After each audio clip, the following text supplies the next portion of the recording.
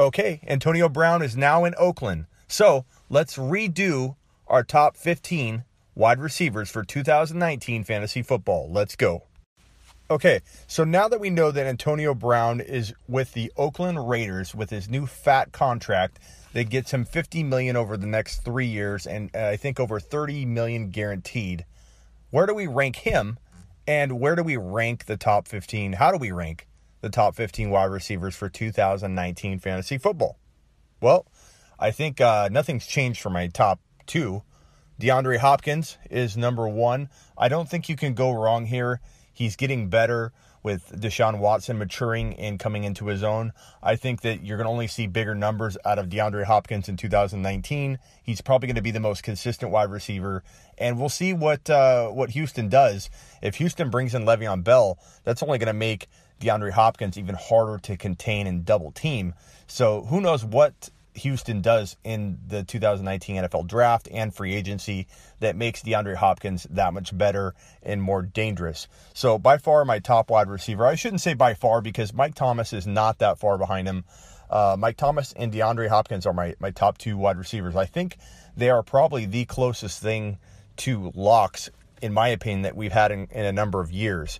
I think that both these guys, if you want to go wide receiver in your fantasy football draft, first of all, you probably can't do that with bookend picks of your 12 and 13, your 1.12 and your 2.01 because DeAndre Hopkins probably won't fall that far. But if you do have like a middle to late first round pick and you think you can scoop up DeAndre Hopkins with that pick, you might be able to trade your second rounder up in some kind of trade and grab both those wide receivers and take that approach of wide receiver in 2019. It's not a bad approach. You can win a ton of different ways in fantasy football.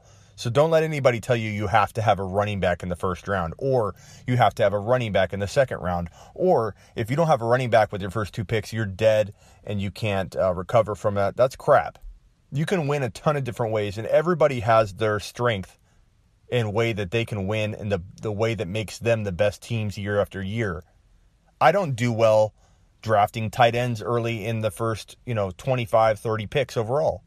I'm not saying I can't win that way, but I'm saying that for me, I walk out of a draft and I don't like my team as much, and I feel like I have holes that I can't fill as easily with that route. Doesn't mean I can't do it. It doesn't mean I haven't done it, but I don't like my team, and I think I build a better team going with a different approach and trying to find that next elite tight end like David Njoku in Cleveland. That's my approach. That works for me. It doesn't mean that drafting a tight end is bad.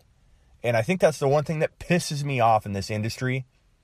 And when I see people, especially sites and writers, but even just regular Joes talking to each other in forums, especially on other forums, I won't mention them, where there's nothing but negativity infecting the group. But there's a few of those out there, very common sites where people gather. I won't say names. But I think it really pisses me off when people rip on each other's opinions and tell somebody else that their opinion's wrong. This whole thing, the reason we play the game is because everybody has a different opinion and a different take. And the worst part is when somebody tells somebody that their strategy's wrong, or you can't go into a drafting a quarterback early, or you have to take a running back in the first 20 picks or whatever. I just think it's really idiotic, and it's just plain stupid for people to take a hard stance on something that is very subjective. So the wide receiver strategy is very good if you are good at landing late running backs. If you can get a stable of running backs, especially in dynasty, especially in redraft, when you can get a bunch of those rookies cheap. In dynasty, it's hard to get rookies. Rookie running backs are very, very, costly. But in redraft, pardon me, I meant redraft. In redraft, you can scoop up a bunch of rookie running backs and stash them on your bench when you take a wide receiver approach. It's an awesome approach. Rookie running backs are amazing in those roles on redraft rosters for people attacking fantasy drafts in this fashion. I love that approach. Mix in, the Tariq Cohen of this coming year. Tariq Cohen might actually be a decent value this year, but those types of players that people don't see coming. Tariq Cohen was on our bold predictions list last year, I might add. So we're good at finding those gems for you if you do want to take this approach. SleeperU.com. We're all about being bold predictions, finding the hidden gems, being ahead of the curve. We land running backs like that. So if you want to take that approach, it's an awesome approach to take, because Michael Thomas back on point and DeAndre Hopkins are about as locked and loaded high-end wide receiver ones as you can get. So you want safe, you want tons of points in a PPR format. If you're in point per reception format, these guys will score you the amount of points you need to win every single week. And if you pair them with a Patrick Mahomes somehow, because he might fall to you in the third, I'd even take Patrick Mahomes, even without drafting a single running back. Now, I'm a little bit crazy, some might say, but, it's proven that it's proven that I'm crazy. It's proven that I'm also able to win year after year and provide bold predictions and land them. I mean, check out SleeperU.com and look at the testimonials. Last year, Patrick Mahomes was number one on the bold prediction list, written before any other prediction, written actually before the season even began, before January even hit of that offseason. And James Conner, another one of those, sleeper running backs that we help people land, was number 2 in the bold predictions. So we know a thing or two about being ahead of the curve and going against the grain and ruffling a bunch of feathers. And you would see me draft a Hopkins, a Michael Thomas, and a Patrick Mahomes without getting a single running back. That's the kind of strategy I take, because I want to land the James Conners. I want to, this year, land, my prediction is Jalen Samuels will be another sleeping giant, just like James Conner was last year. And, you get a starter of that caliber, if he did rise to the starting lineup in Pittsburgh, to mix in with a Patrick Mahomes, a Mike Thomas, and a DeAndre Hopkins, and you are sitting pretty with a couple rookies, 1 or 2, which could land. That's kind of how I build. Now, that's a challenging way to build. Do not get me wrong. If you're the kind of fantasy football drafter that you draft and you don't really check in much and you just kind of let your team, kind of ride through the waves without you, that is not this approach. This is for the crazy, avid, free agent, machine trader type person, this approach that I'm talking about, the wide receiver, because it takes dedication, creativity, and a lot of hard work to get yourself into a running back situation that helps support the very stacked wide receiver and QB approach that you've taken if you take Hopkins, Thomas, and Patrick Mahomes. That's honestly, the more I talk about the strategy, the more I want to use it and then write on it, get people all riled up, because people hate against the grain type stuff. They just hate it. But we aren't just stabbing in the dark here. It's a awesome strategy if you like landing sleeper running backs, which we absolutely do. I absolutely love it. So I'm going to do it. And I'm going to do a podcast on it. And I'm going to do a write-up on SleeperU.com about it. And I'll do a video at thefantasyfootballshow.com and on YouTube.com/thefantasyfootballshow. You can find a lot of our content on Instagram at thefantasyfootballshow. But I love that move. Back to the rankings, I think you can really flip a coin. Well, you can actually just put these 3 guys in a blender. Julio Jones, Odell Beckham, and Devontae Adams. You could argue Adams is the number 3. He was the most consistent wide receiver according to a lot of consistency data in 2018. So it is very hard to argue against him at the 3 spot. I'm not trying to disrespect him by not ranking him by default at number 3. He is in that blender of 3 guys. So Beckham, Julio Jones, and Adams, I think you can't go wrong with either of those guys. If you want to avoid a little risk, I think letting Julio fall to the 5th spot and moving Adams and Odell up is probably a safe move. If you want super safe, I think Adams is your number 3. Odell Beckham Jr. has a lot of upside to get 12 to 15 TDs. Well, so does Adams, and some big yardage. But he also comes with a little bit more risk. So I'd say use the consistency data from last year, the number 1 wide receiver in consistency, as your safety net type player at the 3 spot if you do want to go the safe route. So the next player, number 6 for wide receivers, folks, this is where I think you start considering Antonio Brown. And I know a lot of people want to push him outside of the top 10 because he's annoying, he's dramatic, he's a diva, he causes all kinds of problems in the locker room, causes all kinds of problems with his antics on and off the field. But he is still the Antonio Brown that we all loved putting in our lineup that scored us amazing amounts of points. He hasn't dropped off yet. So it's kind of hard for me to rank him that far down this list just because he landed in Oakland. The thing to remember with Oakland is, yes, they may lose some games, but they'll still move the football. And Antonio Brown is a lot better wide receiver than Amari Cooper. I've saw a lot of early reactions to this signing. I've looked at tons of posts and comments, and I've been all over Instagram comments on this, and trying to gather as much data as I can to try and speak to you guys and tell you what the public, the vague ADP data, if you will, from comments and suggestions and reactions, what that ADP data is looking like, because it's my job to tell you what everybody's thinking before, you see it in drafts and things like that. So my initial information gathering suggests that his ADP is going to remain around the bottom of the second, maybe even early third, but probably bottom of the second, which is about where it was before the trade happened. But I think that a lot of the reaction is that, oh, I can't believe Oakland did this for an older wide receiver that, I think Cooper's got more value in the end. I think that's crazy talk. I like Cooper.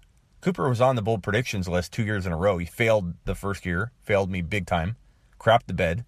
And he almost crapped the bed again last year until he got traded to Dallas, where he's been revived. But I think you need to rank him safely and be cautious with him and not put him as your number 1 wide receiver in 2019, unless you're going to take a stacked running back and QB approach and go cheap at wide receiver. Then he makes an okay wide receiver 1. But, in the general sense, I don't think he's an elite wide receiver 1 in fantasy. Antonio Brown is. I don't care if Antonio Brown just has 2 years left as that elite fantasy football wide receiver 1.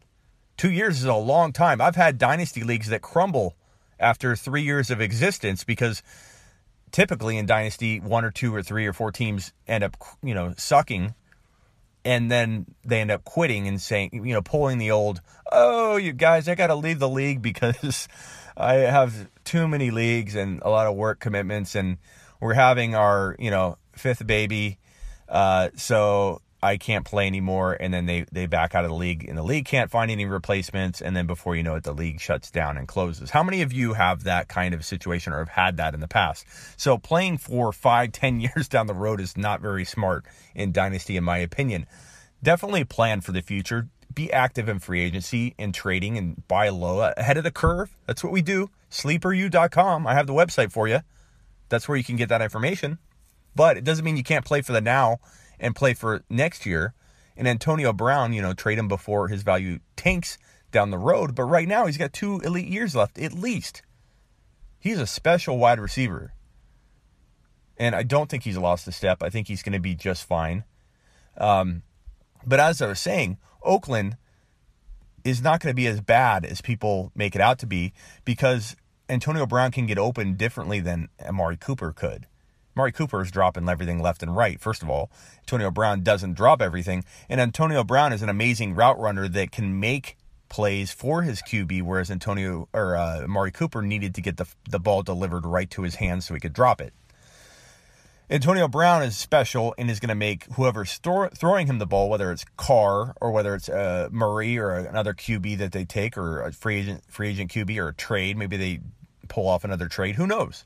I think that Oakland can reshape themselves very quickly in the eyes of fantasy football players. So it will be fun to watch. And I'm not saying they have the room for it or they can make it work yet. I have to look at the cap numbers now with Antonio Brown there. But what if the Raiders somehow got Le'Veon Bell? I, again, don't know that that's even possible mathematically. I'd have to, again, look at it. But if they did, if they moved money around, money can be moved around in strange ways. The cap can be manipulated in very strange ways. But if they landed Le'Veon Bell, or they made a huge trade for a quarterback, or they got Murray, I mean, do people start saying that Oakland now is not that bad? So to me, I think all the risk is already on the table. We know what the risk is for Antonio Brown's value and Antonio Brown's future. I think he's at his bottom of risk. It's all factored in right now into his late second round, early third round value. So that's great news. When a stock tanks and you believe that stock has a lot more upside to go back up, then you buy, right? So Antonio Brown is at his low. I don't think there's any surprises other than an injury or something, which you can't predict or worry about at this point. So I think at this point it's safe to go in and buy, because you either get what you're paying right now via trade or draft. Let's say you have some crazy early draft in Dynasty, which happens. You know what you're getting at this value, and you only have upside above you. So for me, in Oakland, the situation could only get better from what it is today. And I think Antonio Brown could climb right up into the top 5 wide receivers, but I wouldn't pay that value. I want that upside built into my 8 to 10 wide receiver value if I can let him fall that far. So number 6, Antonio Brown's right there for me. Mike Evans, there's an argument to make him number 6 and make Antonio Brown 7. Tyreek Hill, earlier my first reaction was that Tyreek Hill was, I think, still ranked ahead of Antonio Brown. I think in Dynasty for sure. But in redraft, I'm kind of on the fence as to which wide receiver I'd rank ahead of the other. I think Tyreek Hill is the safer pick. So if we moved Antonio Brown, let's say below Mike Evans and Tyreek Hill, you'd have Hopkins, Michael Thomas, Julio Jones, Odell Beckham, and Devontae Adams. And you can have Adams at number 3 if you want. Then you have Tyreek Hill and Mike Evans, and then Antonio Brown at number 8. I think that's a pretty safe place to rank Antonio Brown, even though I rank him right around 6 or so. I would take Tyreek Hill ahead of him because I could probably trade Hill for Antonio Brown and some. So really, there's a strategy you would deploy if you were in a position to get Brown in a draft. You want to make sure you're drafting around his ADP. Where are people taking him? Where do people value other players that you could trade for or away? All that needs to be factored in. You don't just take a player where you rank them if the ADP data and all of the things that you're looking around at suggest that you can, get them at a different value. So there's your top 8. And then after that, wow, it gets to be more of like that blender situation. You have Juju Smith-Schuster ready to rock and roll in 2019, being Big Ben's main target. And you're going to get, I think, more people on Juju Smith-Schuster's bandwagon than you're going to have people off. But I think the thing you need to factor in, if you are thinking, well, without Antonio Brown, he's going to get focused on. They don't have Le'Veon Bell.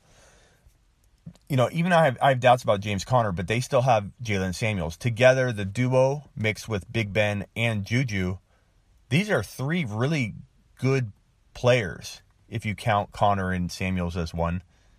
And the offensive line, these 3, the core of this team is still better than a lot of NFL teams have. So I don't think, while Big Ben may not have the numbers he had last year or the year before, or, he could take a dip, he's still going to have a good year, and Juju is still going to be able to get open and not be double teamed left and right because Washington can stretch the field. And they're going to have such a good rushing attack, you can't double team Juju all the time. Plus, Juju Smith-Schuster is one of the quickest, speedy little guys in the NFL. I mean, he's not that little, but he's speedy and quick and shifty, and he is hard to contain and guard. So he's going to find room cutting across the middle constantly. He gets open, and he's got wheels, man. And I just think that for anybody to say that he's not going to have the same success because Brown's gone, he might have more success because he's going to get targeted a ton more. And yes, he will get double teamed on occasion. And being the focus of a defense, at least from the passing side of it, the fact that he's going to face number 1 corners, yeah, all that changes a little bit. But Juju will get open, and he will have a big, big season in 2019. So he's easily a 9 to 10 overall ranked wide receiver. I have him ahead of Cooper, Thielen, AJ Green, Keenan Allen, T.Y. Hilton. That's kind of, heading into the 10 to 15 range. So after Juju at 9, You have Amari Cooper and Thielen. Which one do you rank at 10? A lot of people are going to say Thielen, and I understand that, and I think it's not a bad place to rank him. He's a guy that has more upside, but he has a little risk, and I think that is factored into that value at 10. AJ Green, is he going to be healthy? If he looks like he's going to be ready to go, I have AJ Green probably at 10 before Cooper and Thielen, but that's me. And then Keenan Allen, and then at 14, T.Y. Hilton, who's always undervalued. And then right there, it kind of drops off into the range of players that you can't really consider wide receiver ones by any means, but they have upside to kind of flirt with wide receiver one appeal or wide receiver one numbers on occasion, but they really belong in the almost middle wide receiver 2 area. And that's Robert Woods, Stephon Diggs, Calvin Ridley, Kenny Golladay, Tyler Boyd, Brandon Cooks. And a guy I really like this year that I think is falling way outside the top 20 wide receivers, but has appeal to easily be well above that is Chris Godwin. I just did a video on Chris Godwin, and I checked that out on YouTube. Check it out on Instagram, youtube.com/thefantasyfootballshow. And on Instagram, you can find me at thefantasyfootballshow. I love Godwin this year. Great value. Tyler Boyd's going to get targeted a lot. I do doubt that Cincy offense, led by 2 inexperienced coaches at offensive coordinator and head coach, and the fact that Andy Dalton's coming back from injury and not a very good quarterback, in my opinion, going to be a struggling offense at times, but they're going to throw a lot in the third and fourth quarter. And I think Tyler Boyd has some big upside. Kenny Galladay's, his offense is shifting to a run attack, more of a run type environment in Detroit. But Kenny Golladay is the number 1 there. There should be enough targets heading his way to make him have a big season, maybe a 8+ TD season and some big yardage finally. Calvin Ridley, I think, could flirt with high-end wide receiver 2 numbers. If Julio does struggle with injuries, you'll see him post big games and then have some good games and some big games. And in the end, he will have a monster season. A great wide receiver to have in like a total point league, because if he does have some ups and downs based on Julio's health, he's going to, in the end, have the stats that are going to be monstrous. Stephon Diggs, I think, gets closer to Thielen's value in 2019. I think Thielen's still going to be the top wide receiver there, but Minnesota is going to gear towards the run as Detroit is, and they showed that at the end of 2018 when they had some great success running Cook, a healthy Dalvin Cook, who I think is going to be a top 5 to 7 running back in 2019. So that kind of tops out the top 15 wide receivers. I think we went a little further than 15, but it's an exciting, deep wide receiver group this year. I think the top 15 are very deep, and I think, So my takeaway here with this podcast is that don't be afraid to go wide receiver in 2019. Don't listen to the doubters of that approach.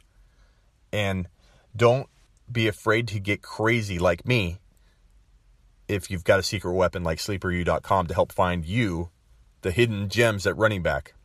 Because that's going to be the key to success to some of these out-of-the-box type approaches for your draft and team building.